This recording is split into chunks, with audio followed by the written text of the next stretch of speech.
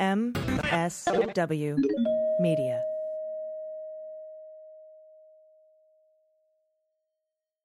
Welcome to On Topic, a weekly in-depth look at a topic that helps us understand the week's news. I'm Rangappa Mariotti.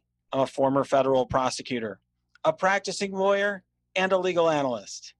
And today we have a special episode with the writer-director as well as executive producer of the Comey Rule, the hit Showtime miniseries chronicling the life of James Comey and his decisions in the Clinton email investigation, as well as his confrontation with Trump early on in the Russia investigation. And we have a panel of some of your favorite on-topic guests, prominent DOJ and FBI alumni, here to talk through some of the legal issues that are presented by that miniseries. So if you're new to On Topic, you should consider subscribing on your favorite podcast app because you'll hear more in-depth conversations like this one in the weeks to come. And if you're an On Topic regular, buckle in for a really interesting discussion with a whole slew of panelists. Welcome to a very special episode of On Topic. And with us today are the writer and director of the Comey Rule miniseries on Showtime, which many of you have watched, as have I, Billy Ray. Thank you for joining us, Billy. Thanks for having me. It's a privilege. We also have executive producer Shane Salerno, who's joining us via phone. Thank you very much. Glad to be here. And then we have a very distinguished panel of prominent FBI and DOJ alumni, all of whom you know. We have Barb McQuade, who is not only former United States Attorney for the Eastern District of Michigan, one of the larger U.S. Attorney's offices, which contains Detroit, but also an MSNBC legal analyst who you see on TV all the time. Then we also have Mimi Rocah, who is the presumptive Westchester County District Attorney as the Democratic nominee. But before that, of course, she was a federal prosecutor in the Southern District of New York and an MSNBC legal analyst. We also have Asha Rangappa, who is not only a professor at Yale, but was an FBI counterintelligence analyst and a CNN national security and legal analyst.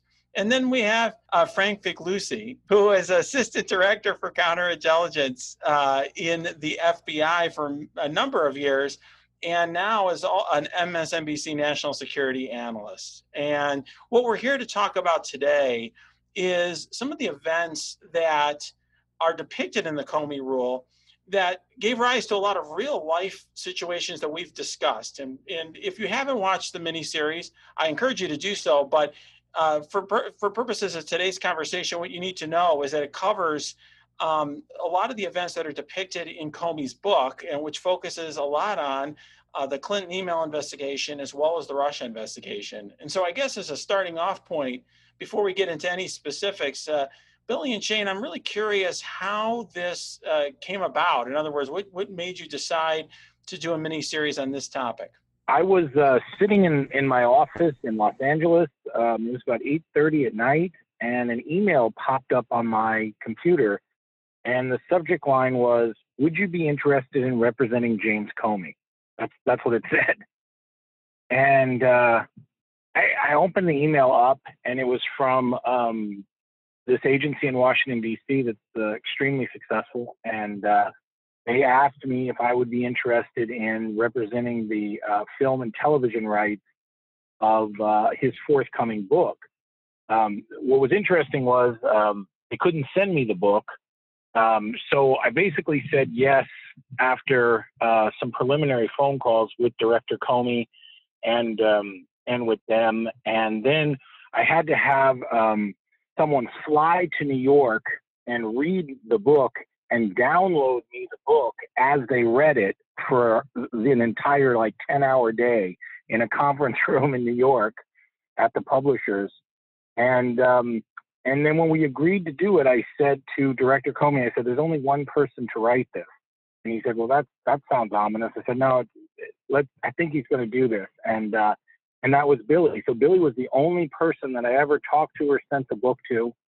And fortunately, he said yes. It's kind of a funny story. I called him up and I said, Billy, I got to talk to you. And he said, I can't right now. Call me later. And he hung up. And I called him. He didn't call me back. So I called him back at the end of the day.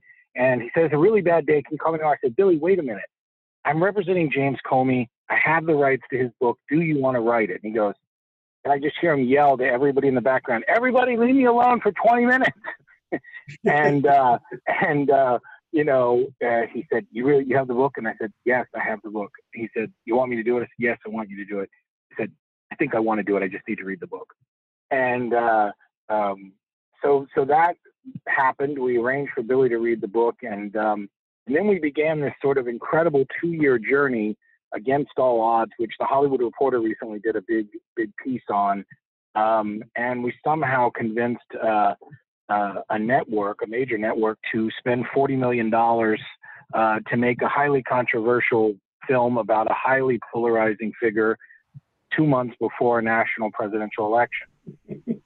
Wow. One thing I'm curious about is, obviously Comey's book is written from his own perspective.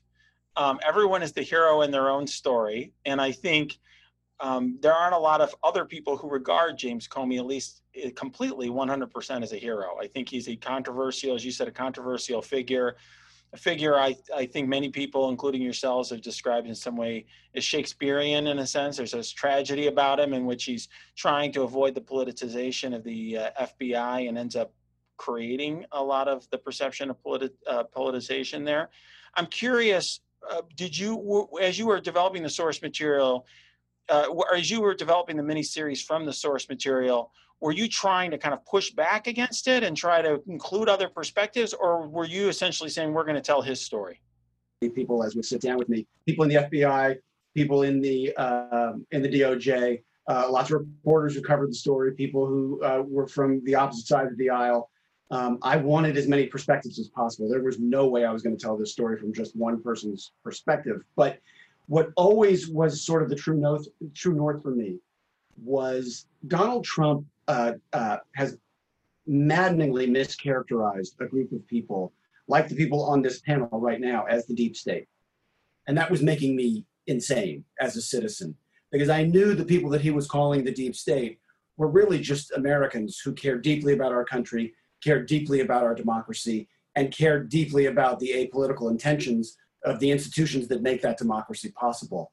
And from the beginning, I wanted to tell that story. The first thing I said to Shane after I read the book, the night I got it, I called him the next morning. I said, this is a love story between a man and an institution. And everything he does is in defense of that institution. And that was always what the story was about. It was about how heartbreaking it is to be a public servant. And I needed a lot of perspectives to tell that story accurately. And one thing I would add to that was, when you talk to people that have a, super anger or super hatred for Comey, it's amazing how little they know about the actual facts. Because when you engage them in a conversation and say, if he had not held that press conference, if he had not done that, what would have happened a week later when the Republicans in power found out that there was an investigation of Hillary Clinton and an announcement was withheld? We would have been in an impeachment situation right after her, before she was even sworn in. And when you take people through that process of that's why, Billy wrote so well, there's only two choices, terrible and what was the exact line, Billy? But it's like, get ready for worse cases. Catastrophic, really bad. Yeah. And I think that's the thing that's so difficult to me, is that the country has shifted into such a white and black situation that there's no gray, there's no complexity, there's no attempt to contextualize anything. And largely what the 4-hour, miniseries is a contextualization of what happened. It's an anatomy of what these people went through. If you look at Donald Trump, anyone who is investigating him or looking into him is an enemy. And that's why, probably the greatest marketing term ever created, fake news, was created. It was created because he knew that the New York Times and Washington Post had bad information about him before he ever took office in January of 2017. So he had to characterize them that way. He had to label them that way so that whenever they reported something, he could just say fake news. And that's largely what he did to Comey, this sort of, I think Donald Trump is a terrible person. He's a criminal, but he is without question an extraordinary marketer. And all of his campaigns, whether it's against the FBI or whether it's against James Comey or the New York Times or the Washington Post, it's always a marketing tool. It's always his marketing efforts that what you're really competing against. And he will say things like, they were investigating my campaign. He says it so much that when they've interviewed people on the street and they'd ask them, what do you think? They were investigating his campaign. What proof do you have that? Well, the president told me.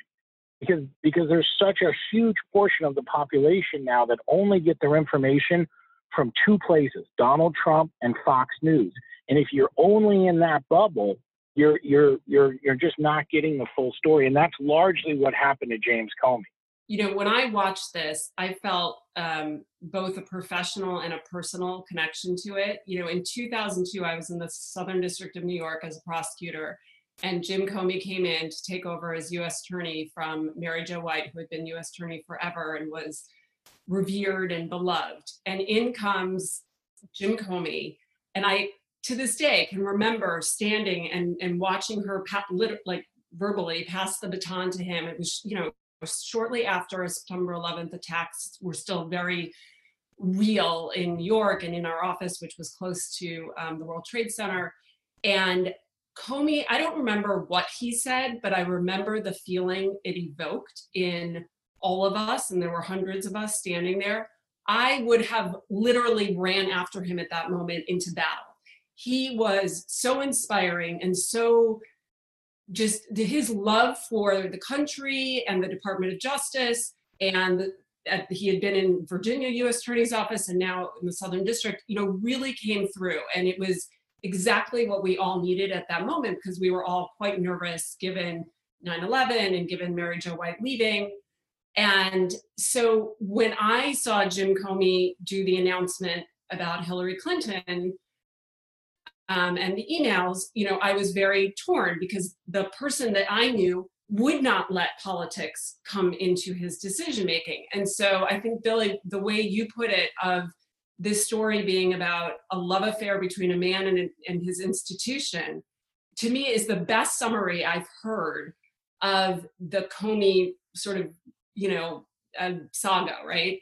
And I think actually that the film the show does a really good job of portraying him as someone who meant well, and his ethics and his goals were good, maybe not implemented in the best way, sitting here not knowing what the alternative was, but that his intentions and his loyalties were noble. And that's what I loved so much about the show, is that I thought it did kind of capture that ambiguity about him and his relationship to the FBI. The sense that you guys portrayed of his inner Boy Scout getting the best of him is like, you're watching it and you can see the train wreck coming because we lived through it. And you want to just like jump in slow motion and say no, but you also at the same time, it's just a very weird feeling as a viewer, because you feel you're angry, you want him to stop, but you also understand, right? Like there's, it evokes, a connection and an empathy that, to Shane's point, like when you fully understand the nuances and the impossibility of the situation that he was in with the particular characters, right? I don't even know that this story could have unfolded the way that it did if it weren't about Hillary and all of the things that she brought with her in terms of associations and baggage. And then of course this, larger than life figure of Donald Trump. It's like a perfect storm, the political Titanic. If you were watching that movie and you kind of just know this is just like there's a certain kind of perfection of the tragedy of the iceberg had to hit in this very specific way for it all to just go down. And that's what I got from both parts of that. I think especially the first part, which set it all into motion. That's really interesting. I have to say, I'm less sympathetic to James Comey than the rest of the folks on here. No, Frank is nodding. Frank is nodding big time. Oh, good. Well, I'm glad. It's maybe it's an Italian thing. I don't know. But I will say that, look, I feel strongly about the events, particularly in the second episode. And I will say, I didn't begin speaking publicly about political issues or about any legal issues until I think it was the day that Comey gave his testimony before the Senate. I think it was the Senate Judiciary Committee. I don't remember exactly which committee it was, but so I do feel strongly about these topics, but I'm less sympathetic. I think there's that old saying, I don't know if anyone's ever seen the movie Chinatown, where they say, do as little as possible. I think James Comey really needed some humility. And if he had done a lot less and done what the FBI or DOJ does in typical cases, which you can say that the investigation's open, but say nothing else about it. You can say that a case has been declined and say nothing else about it. He would have saved himself and everyone else a lot of heartbreak. And so I appreciate that he didn't have perfect choices available to him, that he was stuck between bad and worse choices. But I have to say, I thought there was an element to which he was choosing he felt I think he had an assumption that if he just told everyone, explained to everyone how noble he was and how he had figured out the best thing to do, and he could sort of explain to everyone and cut through all of the partisan divide and help everyone understand the truth. And the reality was, I think that he got himself in more trouble through that instinct, and he would have been better off saying less. I don't know what your take was, Frank. Yeah, Renato, I think first it's important to caveat what I'm about to say and put it in proper context. There's no question that James Comey is roundly accepted as a man of the highest integrity and intentions. He's a guy you'd want living next door to you. You'd say, hey, can you watch the kids for an hour while I run an errand? He's that guy. But I think Mimi used the term, this story is about a love affair between a man, or a romance between a man and his institution. I would say if that's true, it's a heartbreaking romance, because he helped to break the public's perception of the FBI as apolitical and neutral. And I do not buy that there was only one way to do this. And you kind of referred to, as they teach doctors in medical school, first do no harm. He's done harm, and he's done lasting harm to the FBI, which has to continue to exist and function well beyond the Trump administration. And so that kind of damage to reputation and perception does not reflect long-term thinking, but rather kind of short-term, that tragic Shakespearean flaw that you mentioned, Renato, of I am the only righteous person in the room, and everyone will understand if I can simply explain, simply doesn't work in the polarized society in which we live. I keep pointing out that when I was head of the FBI in Northern Ohio, if I had held a press conference to announce that no reasonable prosecutor would charge that mayor or that city councilman that we were investigating, I would have been fired. Now, I understand this isn't about the mayor or city councilman. It's about someone running for president. But the same rules need to apply to the guy in Cleveland as they do to the guy at headquarters. And they did not. And I'm privy to some things that went into Comey's distrust of the Attorney General. But that does not negate the fact that there has to be accountability. He forgot for a moment that he wasn't the DAG. He wasn't anymore the Deputy Attorney General. He wasn't anymore the U.S. Attorney in the Southern District. He actually had bosses. He was the FBI director now. He was sub-cabinet. And it could have been done through the DAG. It could have been done through a public announcement that we've ended our investigation and turned over the results, even with a recommendation across the street to DOJ. But I can tell you that the minute that press conference started, draped with the flags draped behind him at the Hoover building, many of us were texting, many, when I say many former FBI agents, current and former, that this was a disaster happening in front of us. And I believe it was. I have to say, it's I have a lot of respect for you and for your career, and and I understand many of the things that you have said, but I feel like that wasn't reflective of my interviews with people in the FBI or Billy's, all of whom, I have a friend since I was 12 years old, who's a very, very high-ranking person in the FBI, and he told us, that people in the FBI really revere Director Comey and still have very, very strong and very positive feelings for him. And that was reflected in Billy's interviews as well. And, obviously when Sarah Huckabee Sanders made that grotesque lie from the White House, saying that many FBI agents felt, and then when she was, under oath with Mueller, completely and totally retracted it and admitted she lied. That's just not reflective of what we found among agents. One of the things that I want to say, Frank, just about that is part of the reason for making this, at least for me, and Barb, I'd like to hear your point of view about this too. Part of the reason for making this was everybody who experienced the 2016 election believes that they know what happened. And the reason they believe that is because they were looking through a very particular lens, whether that was MSNBC or CNN or Sinclair Radio or Fox News or their local paper. They believe they understand the context of events. And the attempt here was to take people inside the rooms that they did not have access to and to let them see what was actually happening in the FBI and in the DOJ and in the White House as all of this was falling apart. And my feeling about that was, I wanted the movie, I keep calling it a movie, but it's a series, it's an old habit. I kept wanting the series to say, okay, be James Comey for 5 minutes.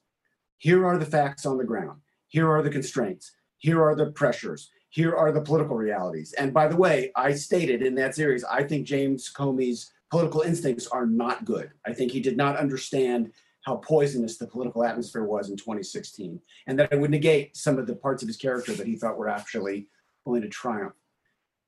I wanted people to experience what he experienced for 5 minutes and then make up their own minds about what they would do. And it was never intended to be an apology for Director Comey.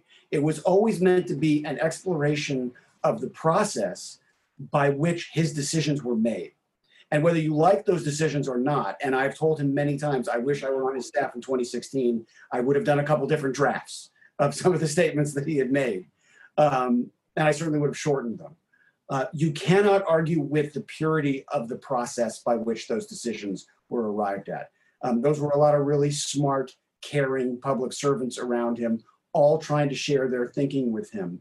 And if he made questionable decisions, and of course, they were questionable decisions, there was an integrity to the process. And I felt that was really important to convey.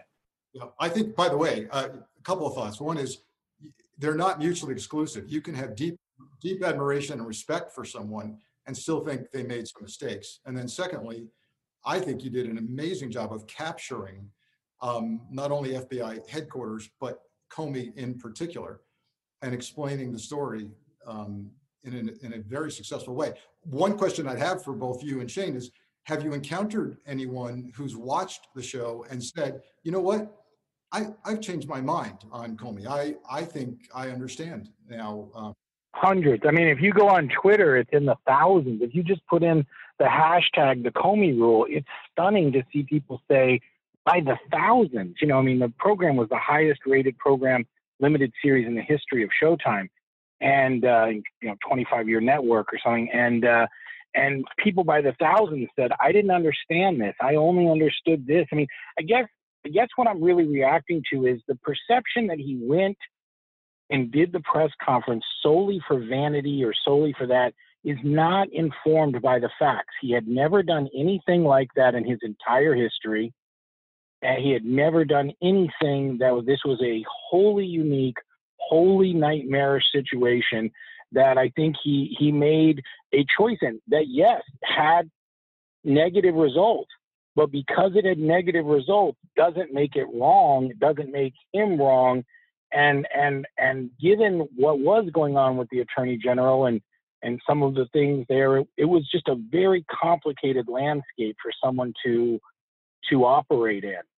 I mean, it wasn't as if he was really Rudolph Giuliani, who had, been pursuing a microphone, as if it was Rita Hayworth his entire life. I mean, he really was a guy who, I mean, I talked to him for so many, I don't know how many dozens and dozens of hours over the years, but just the agonizing that he went in to that situation with was very real. And, it was just such a poisonous landscape.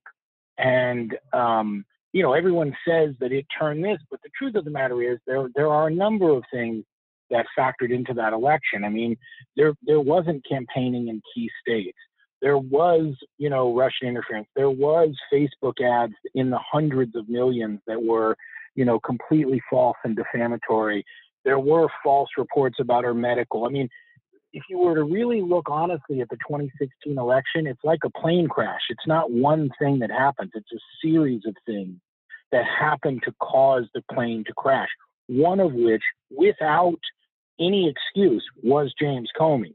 But he was one of, call it a dozen or half a dozen sort of major events that led to that. Unfortunately, because he's an individual, he took the brunt of an entire election, which I just don't think is supported by the data. Okay, we're here to talk about that one element that was Comey. And so much of what our series is about is institutional friction between the FBI and the DOJ, between the DOJ and the White House. I mean, Barb, I'd love for you to check in on this.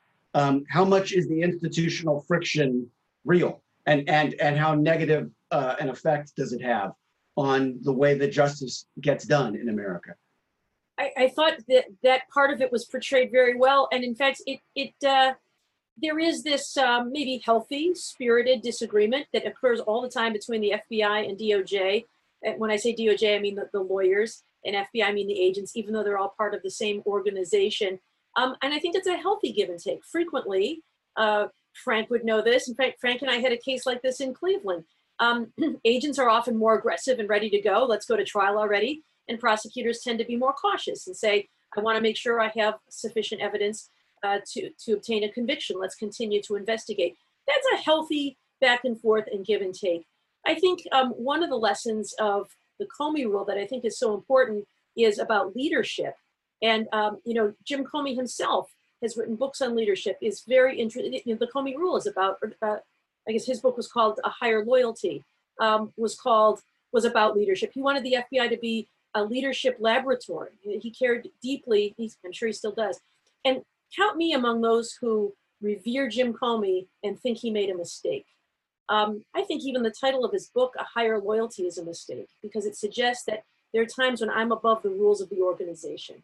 That's what I hear when I hear a higher loyalty, that I get to decide for myself what the rules should be. And I think a rule of leadership that has been confirmed for me in watching that whole episode play out is you develop policies so that when there are hard situations, you can rely on the policy to explain your conduct. And so here the policy is to speak through indictments, to neither confirm nor deny the existence of an investigation. And if you're going to make a recommendation, you do it by the book, which means you provide your recommendation to DOJ. As you depicted there, Sally Yates was frustrated, and she has spoken about this to the IG and others and said, I thought that when the time came, we were going to hold hands and jump off the bridge together. And instead, Comey goes off and does this on his own.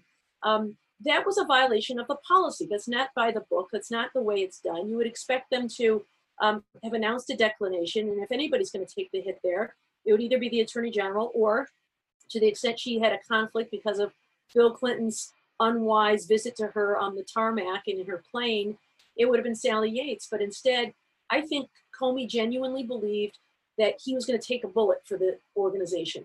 This is a really tough one, and I'm going to go in there and I'm going to heroically save the day because I have a higher loyalty to the institution, to the organization, to truth, whatever it is. And it failed miserably. And I think in those situations, those are the hard calls. That's when you rely on the policy and not try to improvise. Well, one thing I will say, just for clarity's sake, is my understanding of the title is it's a reference to Donald Trump asking him for loyalty at the loyalty dinner. And his higher loyalty was to something beyond Donald Trump, which is night 2 of the Comey rule, not night 1 of the Comey rule. But when I say that I think he has bad political instincts, I'm amplifying exactly what you're saying. I do think that he believed that he could make, that in that press conference, he could make the statement that he made and people would say, oh, well, if Jim Comey believes it, it must be true. And that's enough. We'll just take it on face value. And he did not understand that Donald Trump, by that point, had been injected like a virus into the body politic and had poisoned everything around him. And that and I mean this lovingly, the Boy Scout-like impulses and integrity of Jim Comey were just no match for the virus that was eating up American politics by that point. Well, one thing I do want to say is I think you or Shane mentioned, Billy, that this was sort of the first time that Comey had done any of these things. Like if you look at his history, he never gave a press conference like this before. Yeah, that must have been you, Shane. I got to say that really dovetails into what Barb said, because I have to say, what I see here, look, I have nothing but good things to say about Mr. Comey's character. I've heard great things about him. I had the pleasure of working for one of his very closest friends when I was in DOJ. But I have to say, what I see here, and it's not just with the press conference, but I think a treatment of Clinton and the Clinton investigation different than other investigations, other individuals. And to me, the higher principle that the Justice Department stands for is to treat all citizens equally, and that we have a system of justice, we have rules, we have policies, and we apply them without regard for who that person is. And I appreciate that there are, a lot of considerations here, but I think when Justice Department lawyers, no matter who they are, no matter how savvy they are, when they get into the business of trying to change the rules and change the policies in anticipation for how things are going to play, they always get into trouble. And that's why, although he's been criticized for different reasons, I have more respect for Robert Mueller's approach, even though many are criticizing him now, because his approach was to have a certain humility about it and to do less rather than more. Now, and it reflected a humility about and an adherence to rules and norms that others didn't. And some could say, well, he didn't adapt to the Trump era. But in my opinion, the job of a prosecutor, or in the case of Comey, an investigator, is to investigate the facts, to follow the policy and the law, and to do no more than that. Well, look, one thing I want to do to kind of get to a broader point, because we've been talking a lot about Comey's, I think, major decision, is I want to show us a clip that talks a little bit about the beginning of the Clinton email matter. So let's take a look at that clip now. Boss. What's up? Got a referral from the Intel IG about Secretary Clinton's emails. We're gonna have to open a case. So what I want to throw out to our panel here is what you make of that quick decision, at least as it's portrayed in the miniseries, to open the Clinton email investigation in the first place. I was surprised to hear it, because to me, now at the time I was in DOJ and I wasn't involved in the discussion or public debate about this, and certainly it had nothing to do with that case. But to me, I didn't see an allegation at the beginning here that really suggested to me that there was any likelihood that there would be an actual prosecutable crime here. And it would seem to me that this would have to be a very heavily considered decision, not an obvious choice to open investigation. I'm curious what others thought about that. I'll just say real quick, having come out of the counterintelligence division, these types of cases, mishandling of classified, for example, or a concern that a high-ranking official may have had their communications compromised because of mishandling, those all go to the counterintelligence division. So your initial gut feeling that, hey, I'm not sure this had anything criminal inherent in it, might be right on the money, but Giuliano also comes out of that national security background, and he would have seen that there are issues here that need to be opened, if only from a counterintelligence leakage standpoint. That's interesting. And Asha talks a lot, I think, about the distinction between those two types of investigations. I think here, Asha, this may have been a situation where what was, I think, an appropriate national security investigation perhaps immediately got construed as a criminal investigation, and those two got blended in a way that was unhelpful.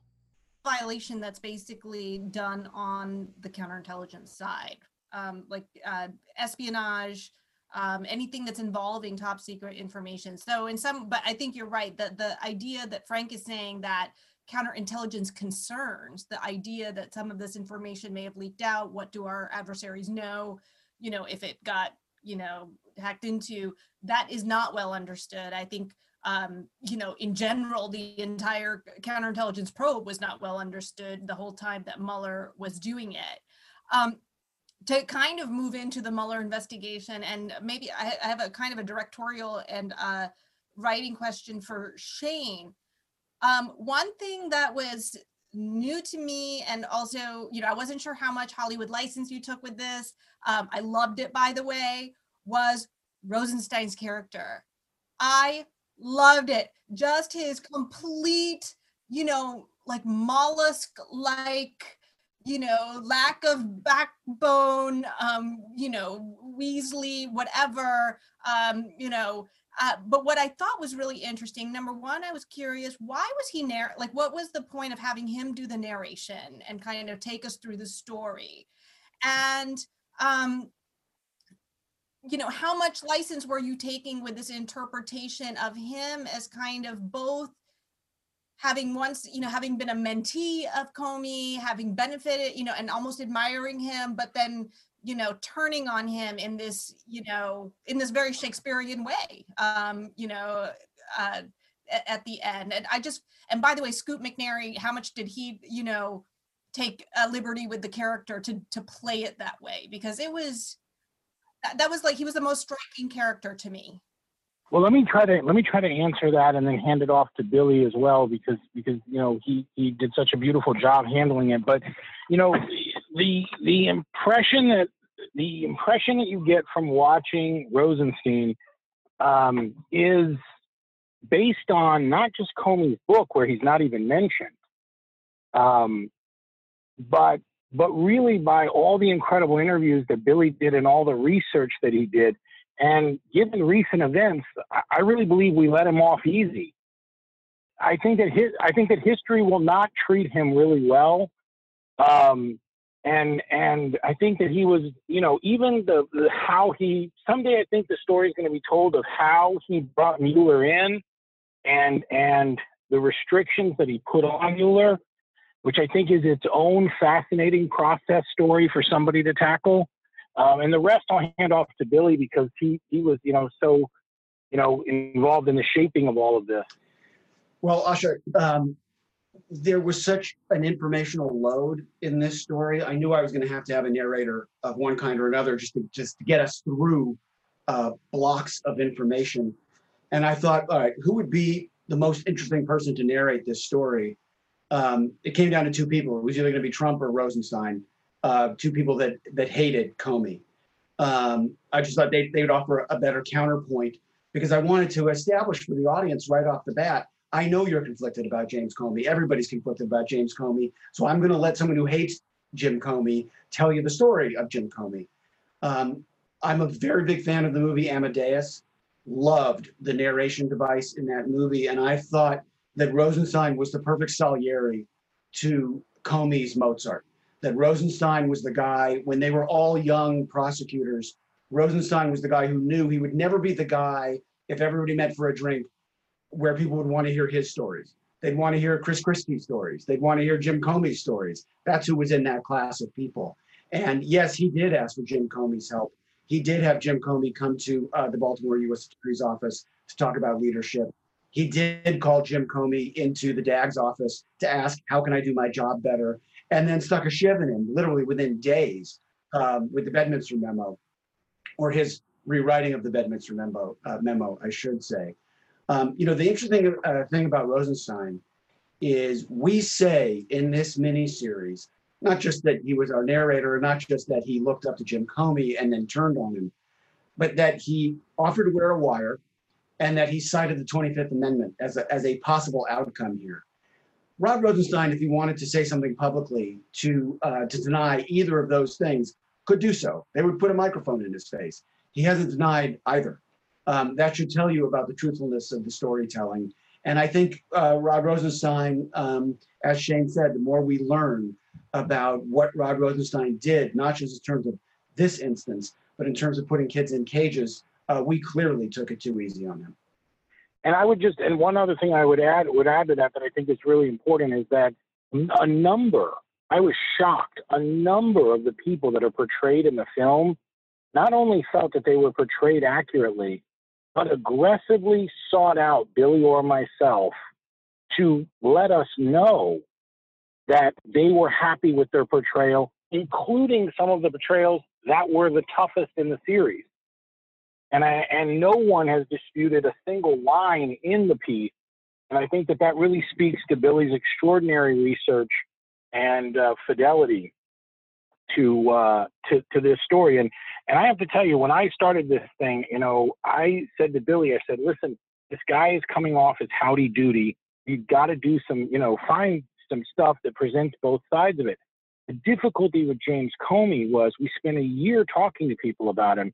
And to a person, the stories that came back were the same kind of stories that were reiterated at the top of this call. I mean, for instance, this friend of mine, since I was 12 years old, is a high-ranking FBI person, and I called him up, and he said all these wonderful things. That was one part of the story. When I was at dinner with Jim Comey, I brought up my friend, and he proceeded to tell me, deeply personal things about my friend that he had remembered and was asking about. And so that version of him that's portrayed is not some Elliot Ness whitewash. It's really informed by the facts. And some of the things that I found very telling about him was if he was trying to engender sympathy, he would have mentioned that he was battling cancer during all this, and he didn't. It doesn't appear in his book at all. If he was trying to engender sympathy, he would have talked about things in his personal life that would have engendered sympathy, like losing a child. He never did. And I found him to be different. That doesn't mean I agree with everything that he did. It doesn't mean that I don't think things could, but I think that the person that we presented and the person that Jeff Daniels embodied is an accurate representation of James Comey. Well, so I love the portrayal of some of them. I thought Holly Hunter as Sally Yates was positively inspired. I thought Loretta Lynch came across authentically. The casting for Jim Baker did not resemble the Jim Baker I know. And he's never shared with me the details of what his role was, but boy, did that seem spot on. The voice of the commonsensical, reasonable, good judgment guy of, this is going to be a disaster, Jim, don't do this, really rang true for me. But I was really curious I noticed at one point, I think it's in Rosenstein's office, we see a name badge for Chuck Rosenberg on the desk. And I wondered the significance of that. What it reminded me of is perhaps this is the moment when Chuck has resigned in having rejected President Trump's suggestion that police officers should not be too nice when they're arresting suspects. But I wondered about that treatment because Chuck is also someone that I very much revere. I love Chuck, and we shot a number of scenes with that character, and ultimately I didn't need the scenes. I really, really liked them. In movie making, you have to murder your darlings. We were trying to tell a very specific story. It turns out that those scenes, which I was very happy with on the page and very, very happy with in the editing room, they didn't help the overall goal of where we were going. I just want to throw one more thing in there about Mark Giuliano, if I can. It's just a story that I know you guys will appreciate. Mark Giuliano's wife, Judy, they lived in Atlanta, and she didn't want him to take the job as Comey's deputy director. And so he took it for 18 months and over her objections. And then when Comey asked Giuliano to stay on for another 6 months, and Giuliano was sort of guilted into doing it, she was livid. And Comey knew that.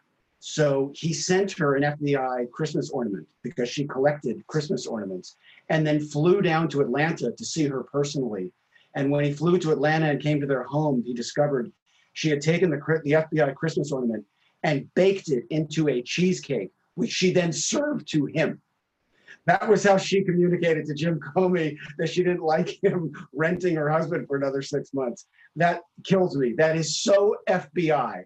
I absolutely love that story. Has some La Cosa Nostra overtones to it. No, well, one thing I was curious about, I'd like to take a look at a scene that I think was pretty memorable from the miniseries, where Rosenstein is in the room with Donald Trump, who is essentially telling him how to write the memo about firing Comey or justifying the firing of Comey. So let's take a look at that. Mr. President, I don't think you could send this memo out in its current state. Why not? It's all true. It reads like personal animus instead of a reasoned executive He lied decision. to me. He told me he would tell people I wasn't under investigation, and I was very specific about that, very strong and powerful there. And then he goes to the Senate and he doesn't say it. A lot of people told me I should fire him, but I kept him around. He's not a good guy. He's a dirty guy, bad cop, and he lied to me. Well, nevertheless, the language in this memo is fairly incendiary and very easy to misconstrue.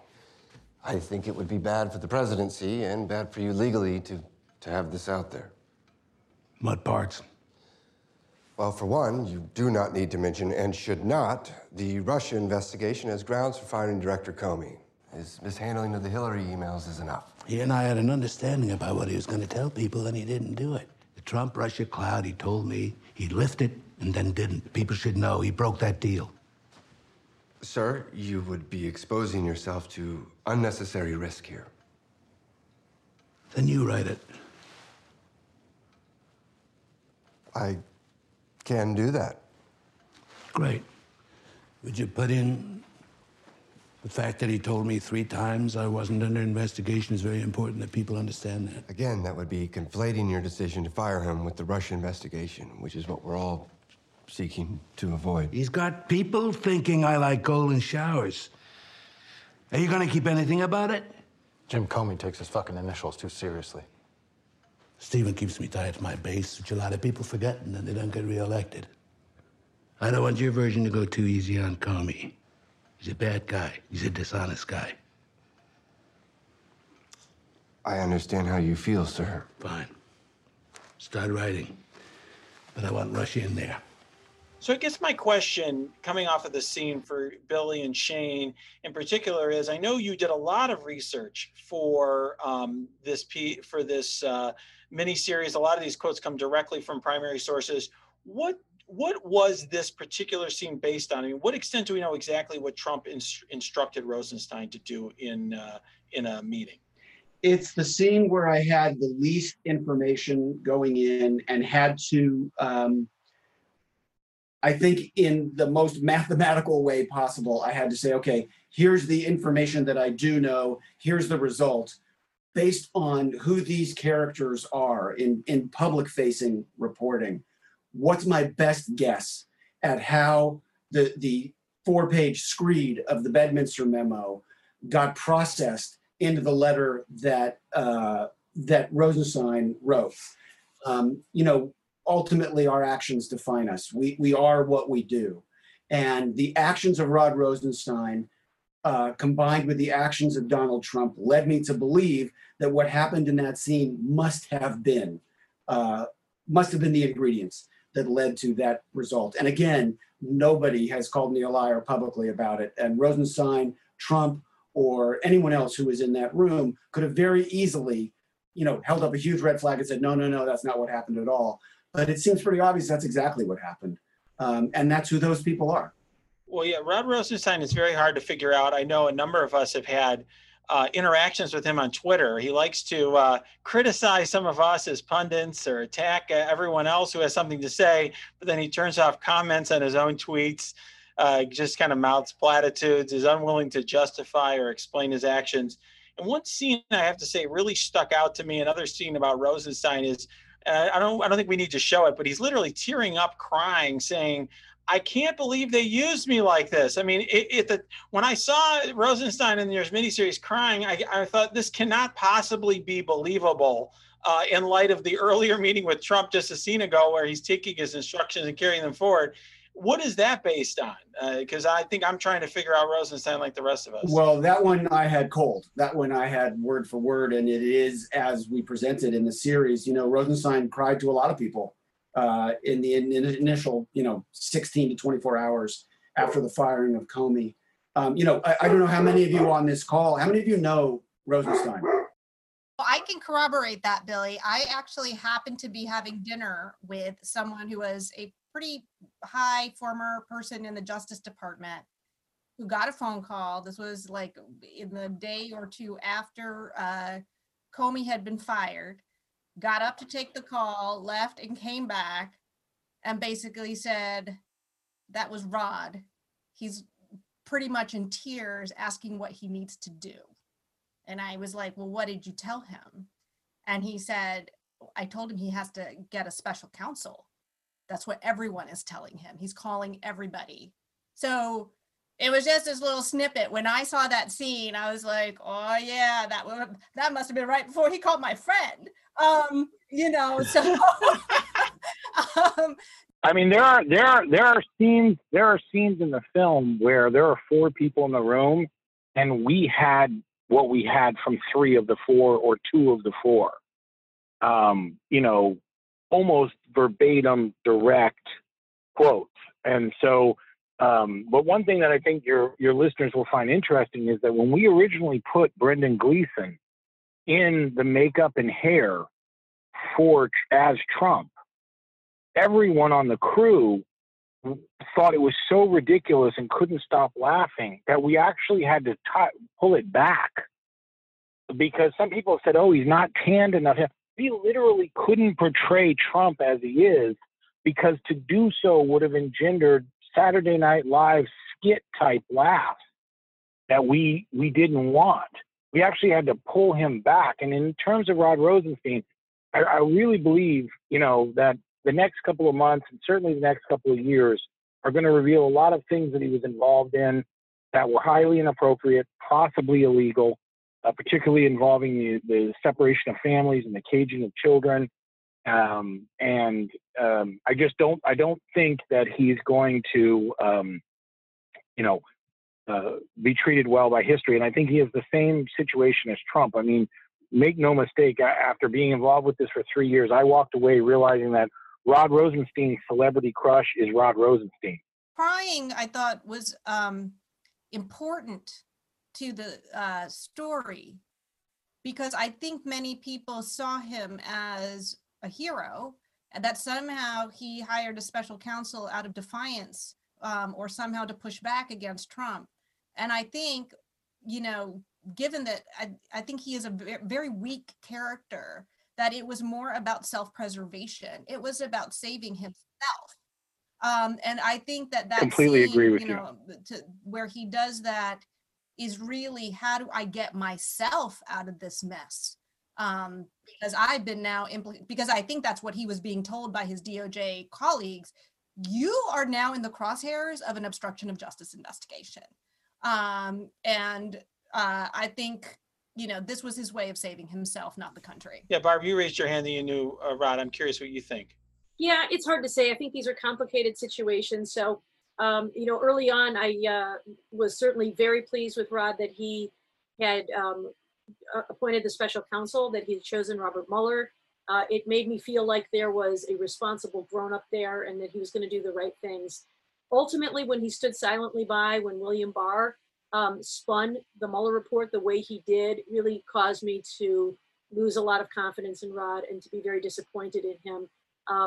I would hope that Rod had privately tried to persuade William Barr not to do what he did, but then he stood by silently when Barr made his announcements that were extremely inaccurate about what was in the contents of the Mueller report. As I heard him saying them, I didn't know because I hadn't read it yet, but once you read it, you just can't square it with what Barr had to say.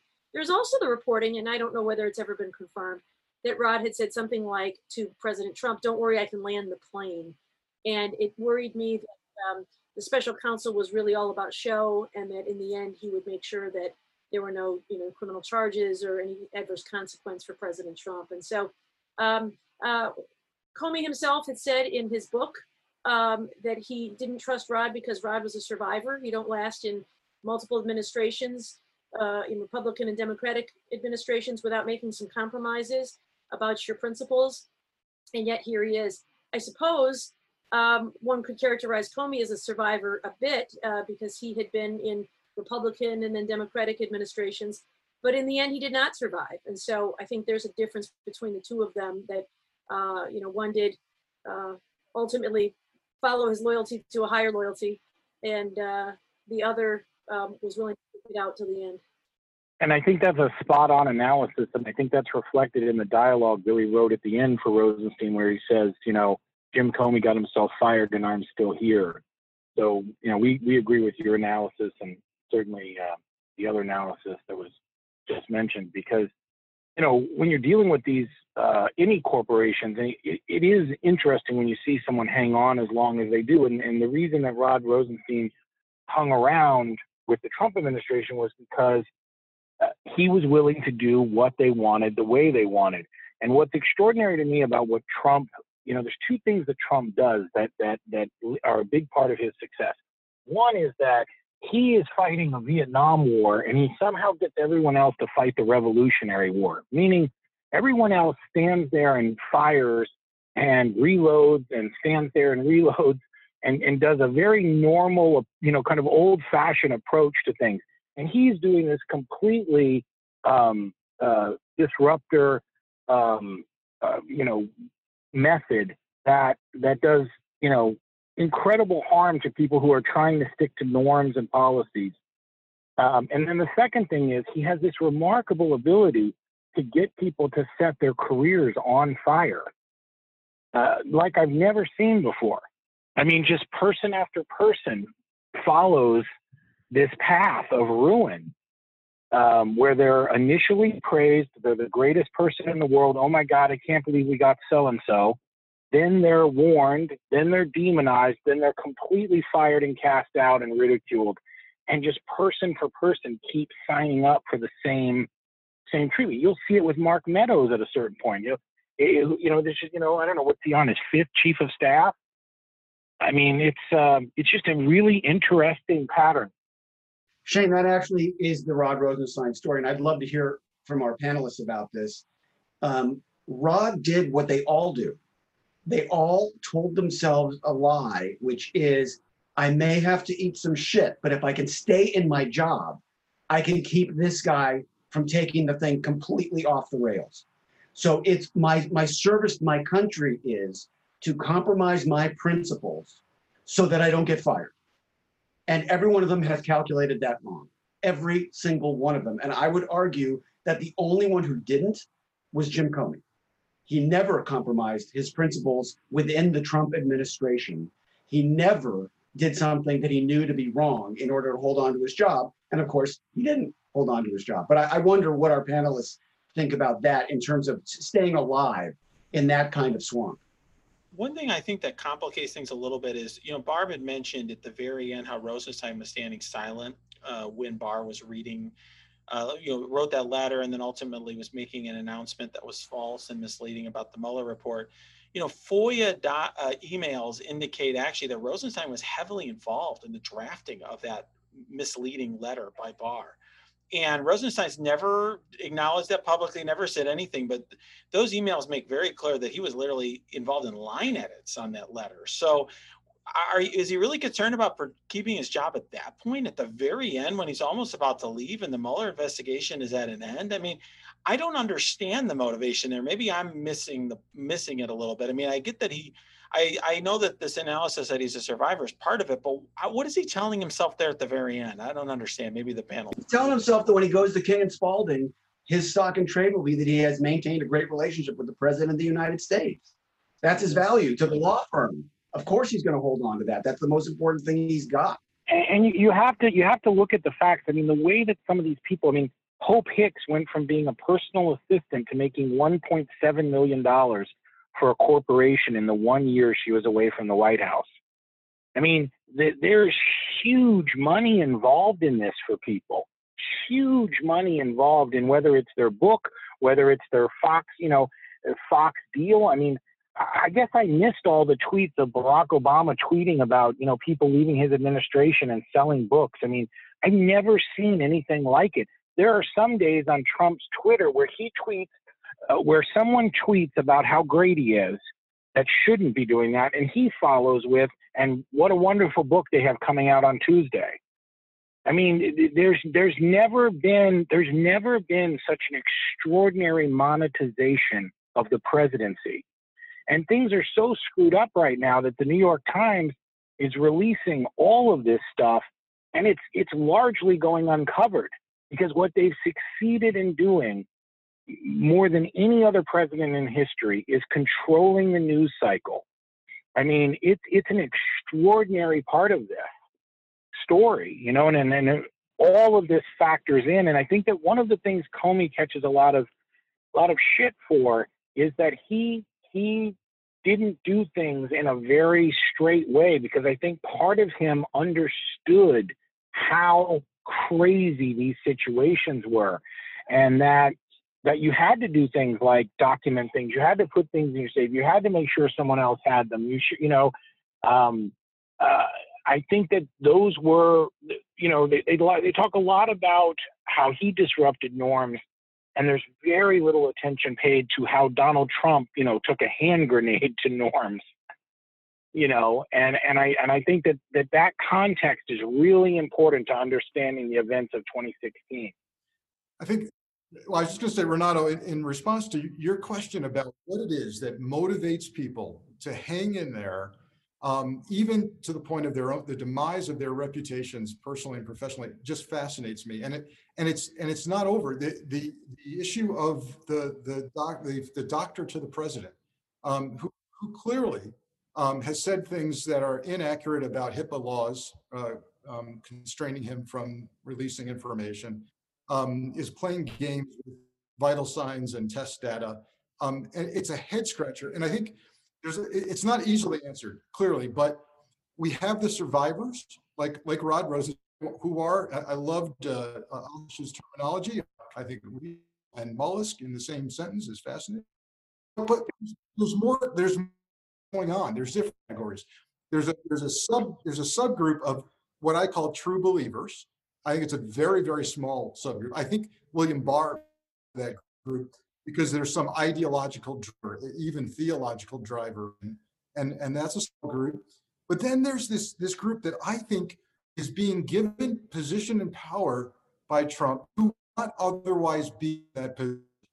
They realize that, and whether it's that young doctor or whether it's Chad Wolf, who has no background in law enforcement or national security, or whether it's Ratcliffe at DNI and on, or Mark Meadows for that matter, he's essentially skilled at finding untalented people and giving them positions they would never get otherwise. And I think they cling to that, knowing that they're imposters in their.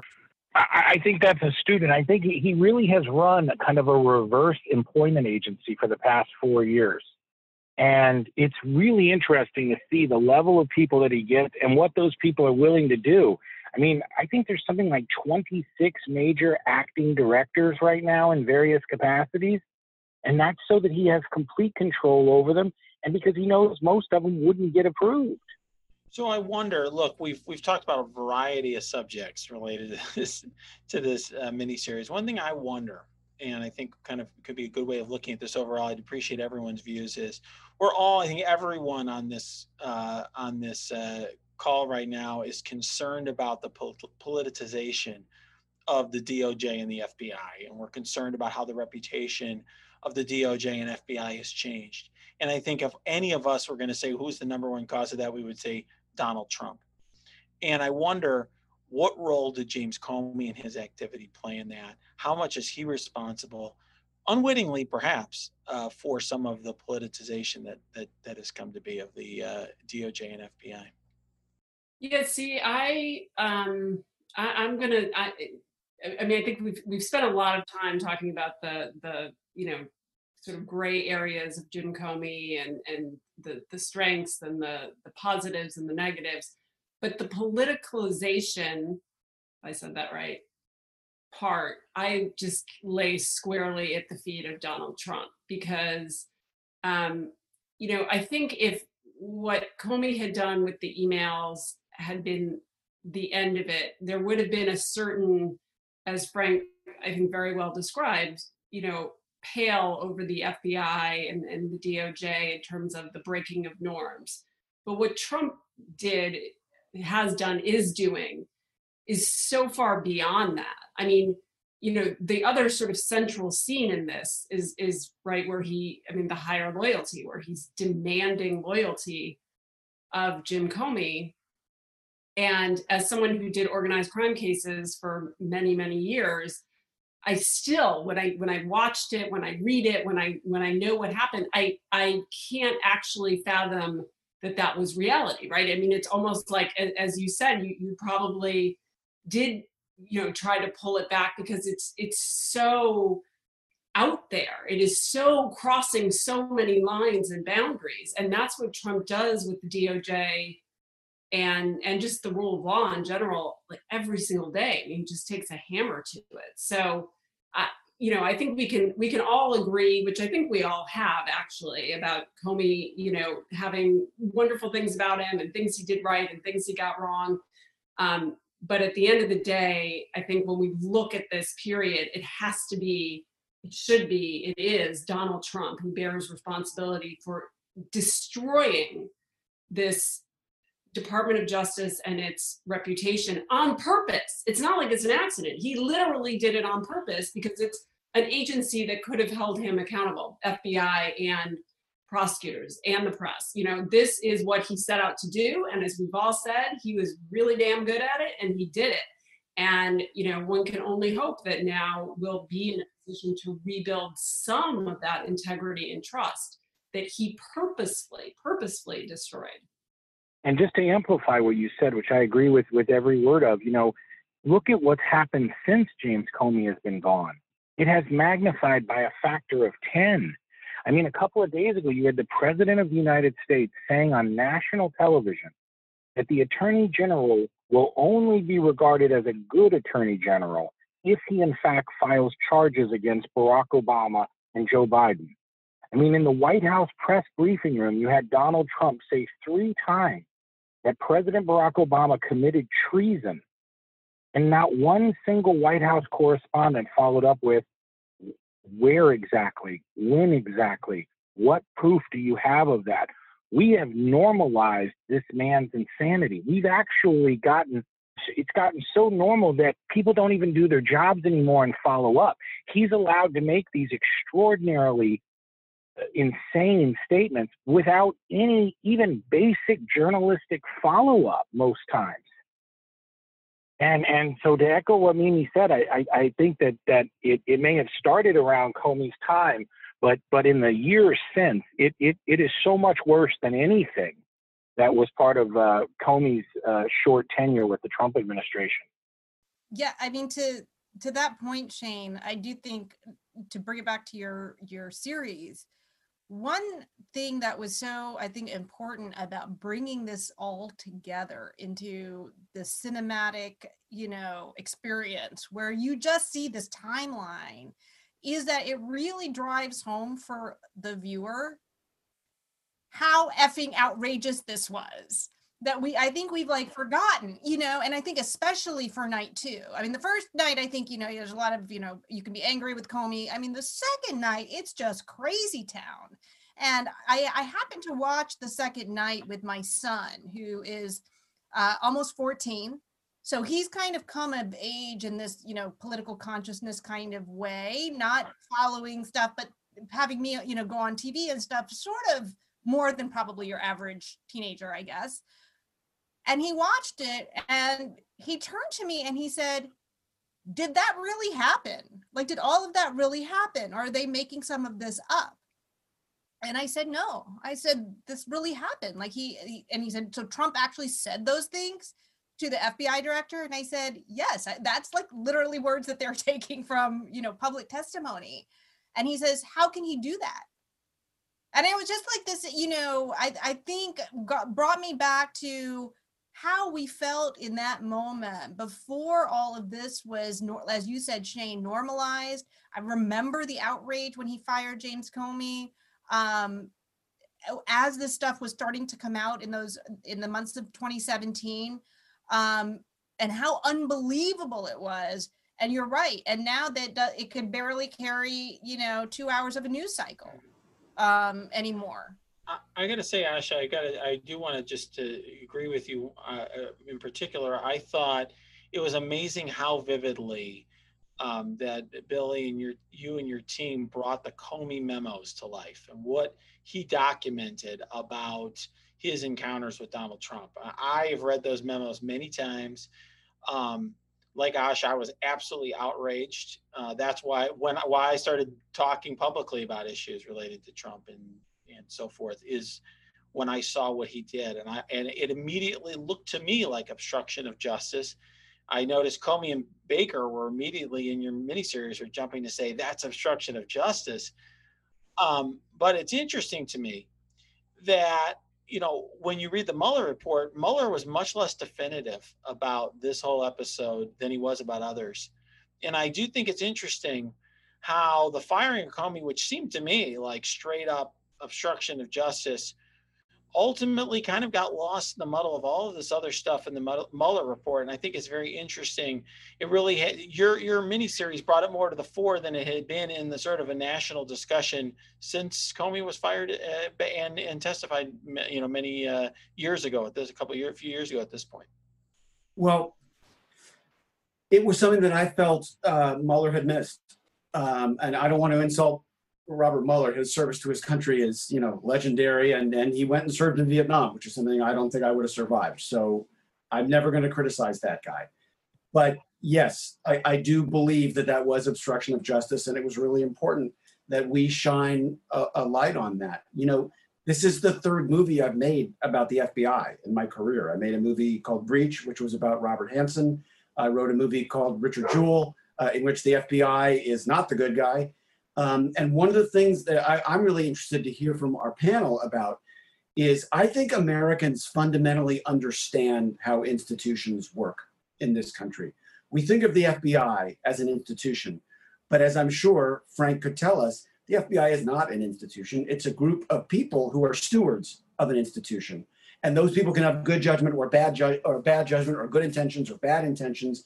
And if you don't believe me, take a look at the United States Post Office, which is a very different animal with Louis DeJoy running it than it would be with a human being running it, who actually cares about people getting their mail.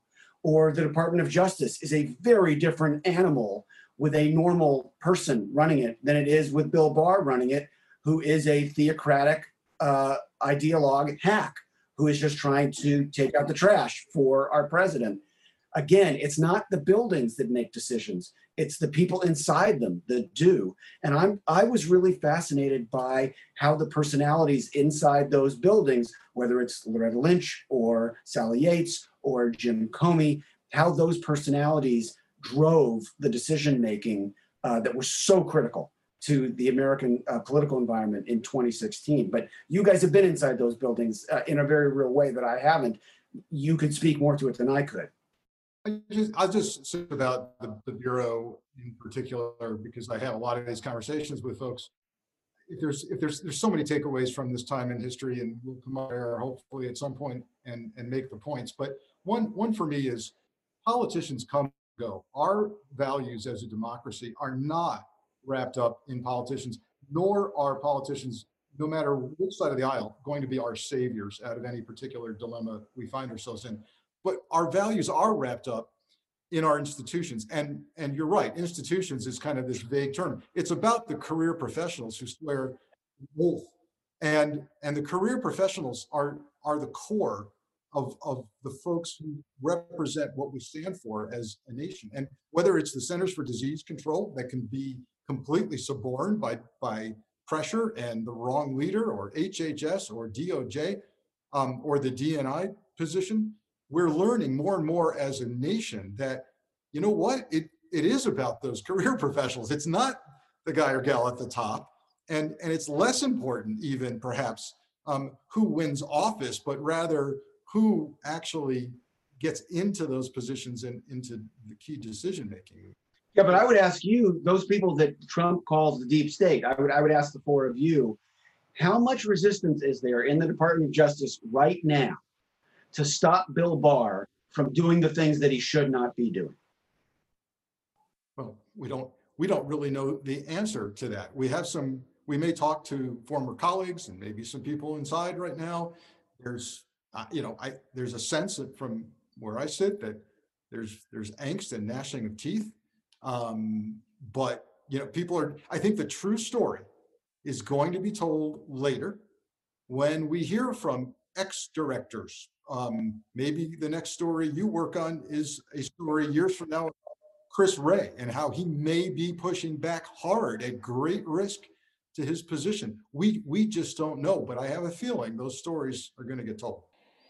I was just going to say real quick, I think there's a big difference in that answer, and this may be a little too in the weeds, but between the sort of line prosecutors, the people who do the day-to-day casework versus, the executive level appointees. I mean, and that is why Chris Wray is remarkable in the sense that he's a Trump appointee, but seems to be trying genuinely to push back.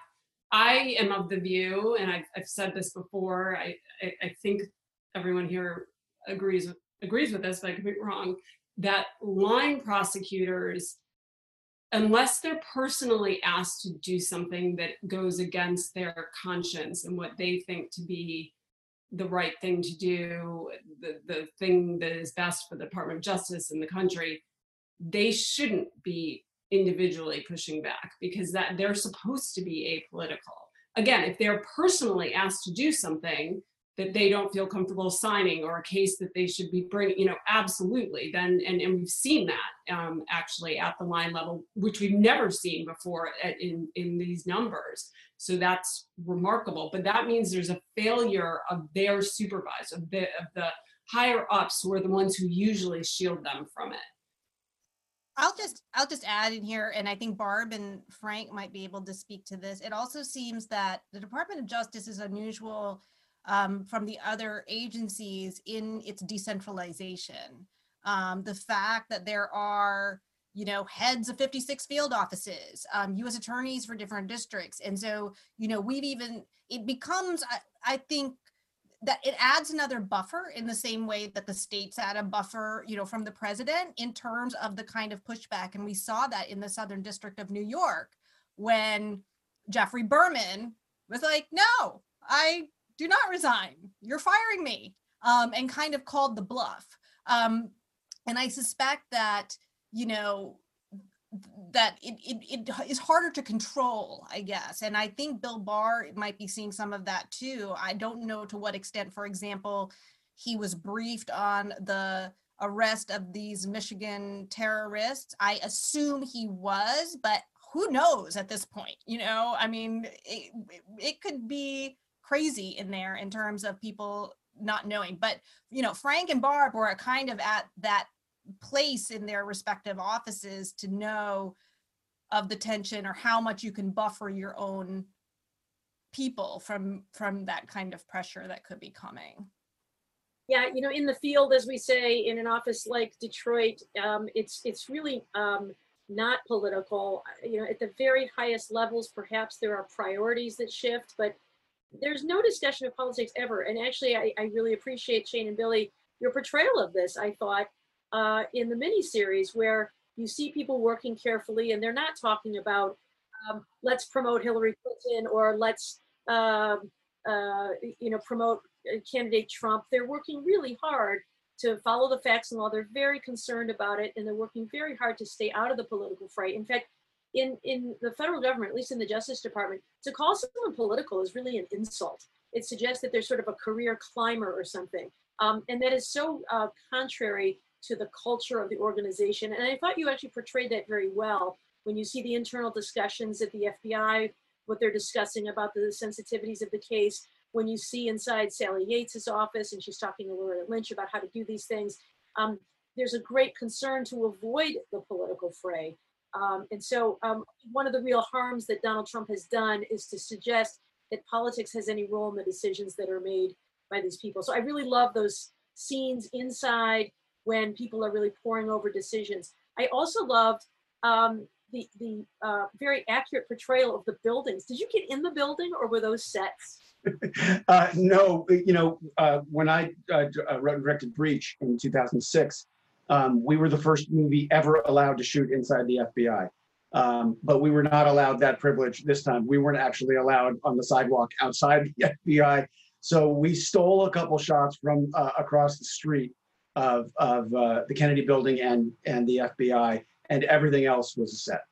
But just to reiterate, just to amplify something you were saying, I mean, one of the things that's sad to me about this entire process, and was sad to me making this series with Billy, was that there is massive long-term damage to these institutions from what Trump has said about them every single day for 3.5 years.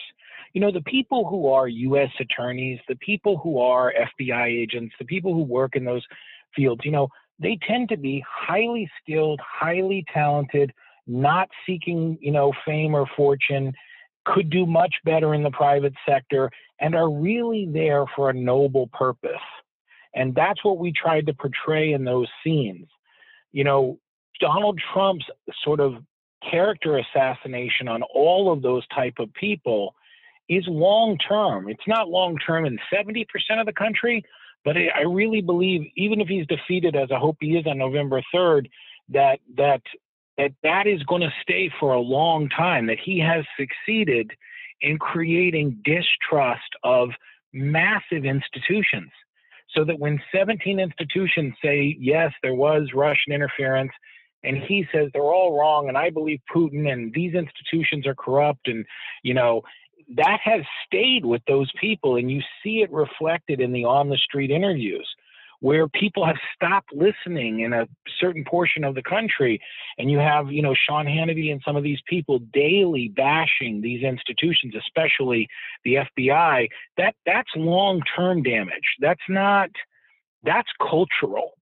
That he has penetrated the culture, and that to me is one of the scariest things. Those scenes that you talked about, those are my favorite scenes in the series, the process scenes. And I really think what we tried to do so hard, and what Billy succeeded in doing, is that, you know, portraying those people as the heroes they are. They're quiet heroes, and we live in a culture of loud heroes, but they're heroes.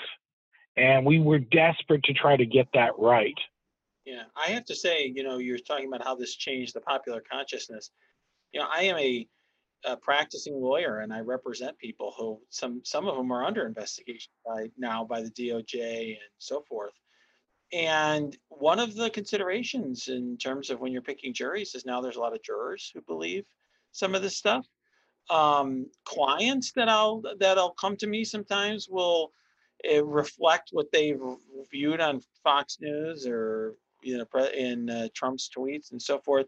There definitely is a corrosive aspect to this, and I do think that there is a hope by many that, well, this will change if Trump is defeated in November and we will turn things back. And I certainly think that would be a major step forward. But I do think that the after effects of this are going to be felt for some time. And I wonder whether or not you can ever sort of put Humpty Dumpty back together again. In other words, I think there was a certain faith in these institutions that existed that I think Trump was a catalyst, but I think there are other ingredients out there that combine with that catalyst to generate a distrust of these institutions. And I wonder whether or not that pre-Trump trust will ever be restored. This is the most painful part of this era in history for me, and it's and you can see it reflected in my almost visceral reaction to the fact that, you know, I think Comey struck Page, handed this president excuses to do this. I'm not in any way saying that Trump isn't to blame for this. He is, and it is lasting damage. But something that was ingrained in my head from day one at the Academy was never embarrass the Bureau.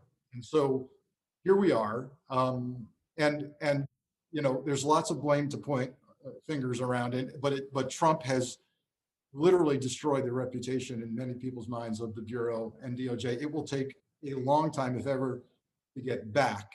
And it goes toward even you mentioned, we all mentioned earlier, this kind of guerrilla warfare mentality. Trump's fighting the Vietnam War. Everybody else has a musket and is shooting in line. And it's the same thing that, his outrage that, look at all these Democrats that were on the special counsel team. No one ever, as Barb's alluded to, and Mimi, no one ever even asked that question. No one cares. It's not what you talk about around the water cooler. And so he's inserted this idea of politics into an area that was never, ever political at all. So that is painful for those of us who spent time in those institutions. Nato, just as a historical reference point, I mean, I think the last time we were ever in this place where there was severe distrust of these institutions and also the presidency was post-Watergate, right? That was, where these institutions were attempted to be subverted to be arms of the president. And then also there was all kinds of exposure of, unconstitutional things that the FBI and the CIA were doing. And I think it's taken a long time for those institutions to build that up. I mean, decades, right? And reforms. But I think also there's a big difference is that at that time, there was at least an agreement among the parties that, going back to this idea of a higher loyalty, that there was something, higher that we needed to agree on in terms of how these institutions operate. And what I'm afraid of is that agreement, that compact, is out the window. And so I'm curious if we can recover in the same way that we did post-Watergate, whether there'll be reforms or whether they'll just be stonewall. Well, I will just say, Asha, I think that's a really important point and an interesting analogy. And one thing that comes to mind to me off of that is that Watergate ended in some ways the way a lot of people, there's a certain satisfaction to it, right? In the sense that I understand that Richard Nixon wasn't prosecuted, he was pardoned, but nonetheless, Richard Nixon paid a significant price. And there was a sense in which he didn't, quote, get away with it in the minds of the public. And there was a lot of trust to be built, a lot of reforms, but there was a bipartisan understanding that the Nixon administration had done something wrong, that there needed to be reform, that he was out of office, that the Republicans needed to distance themselves from Nixon, and so on. And here, I do think there's an element of what's going on with Trump that disturbs the public. And what I mean by that is, even if Trump is defeated by Biden, there is the sense that he got away with things during his presidency that he shouldn't have been. I mean, I get asked constantly by people all the time, well, why isn't he in prison for this? Why isn't he going to jail for that? And this is something I think people are starting to understand. People don't understand. They've watched so much Law and Order, where everything gets wrapped up in 47 minutes, that they don't understand the complexity of this. And then many of these things aren't crimes. Okay. I mean, that's part of the thing with the Hillary Clinton saga, right? Understanding that a lot of that wasn't a crime. But a lot of these things aren't crimes, that a lot of them, that it could be difficult if someone's the president to bring a case against them, that No, can I push back on that? Okay. I mean, I think I feel strongly about it, but I'm here. I'm so sorry. I actually have to go. I didn't account for enough time. So I'd like to sort of get in the last word if I could. And I want to thank all of you for being a part of this. I really, really appreciate it. We couldn't be more flattered. And each of you, Billy, let me just say one thing. And each of you are the quiet heroes that I talked about. And so we've been honored that you would give us your time today. When I was doing the research for this, so that's 2018, I met a CIA officer who said to me of Trump, that motherfucker's going to die in prison. And I believe that to be true. And I know that there are people in the Department of Justice and in the FBI who believe that Donald Trump will be indicted the minute he leaves office. And I believe that to be true as well. Forgetting the norm-shattering stuff, there's no question in my mind that he's guilty of many, many violations of the law. And in terms of the trust that the FBI and the DOJ are going to have to rebuild, yes, that's absolutely true. I believe that just like Germany after World War II, we are going to spend generations unpacking what we allowed to happen in the last 4 years, what we saw happening to our democracy as we all stood by to one degree or another. And filmmakers are going to be part of that conversation, and journalists are going to be part of that conversation, and formers are going to be part of that conversation. But that conversation is going to take place. And if we are willing to ask ourselves the hard questions, both right and left, then we will begin a process of healing. And I'm really, really proud to play some small part in that conversation, because I think it's absolutely necessary for us as a nation if we are to move forward. I literally have to go, but I thank you all for being a part of this. Thank you, Billy. Wow. Well, look, I will say, I'm curious if anyone has the last word on that topic, or anyone has a pushback one way or the other on it. I'd be interested before we go. Hearing none. All right, we will end it there. I think that's probably a smart thing to do, not to speculate on that point. All right. Well, thank you all. I really appreciate it. It's been a fantastic experience. So thank you all. Thank you for joining us for this special episode of On Topic. If you enjoyed this episode, be sure to subscribe to the podcast on your favorite podcast app. And if you want to check out past episodes, go to our webpage, ontopicpodcast.com. All one word. On the webpage, you'll find all of our past episodes as well as information about our guests. Until next time, let's stay on topic.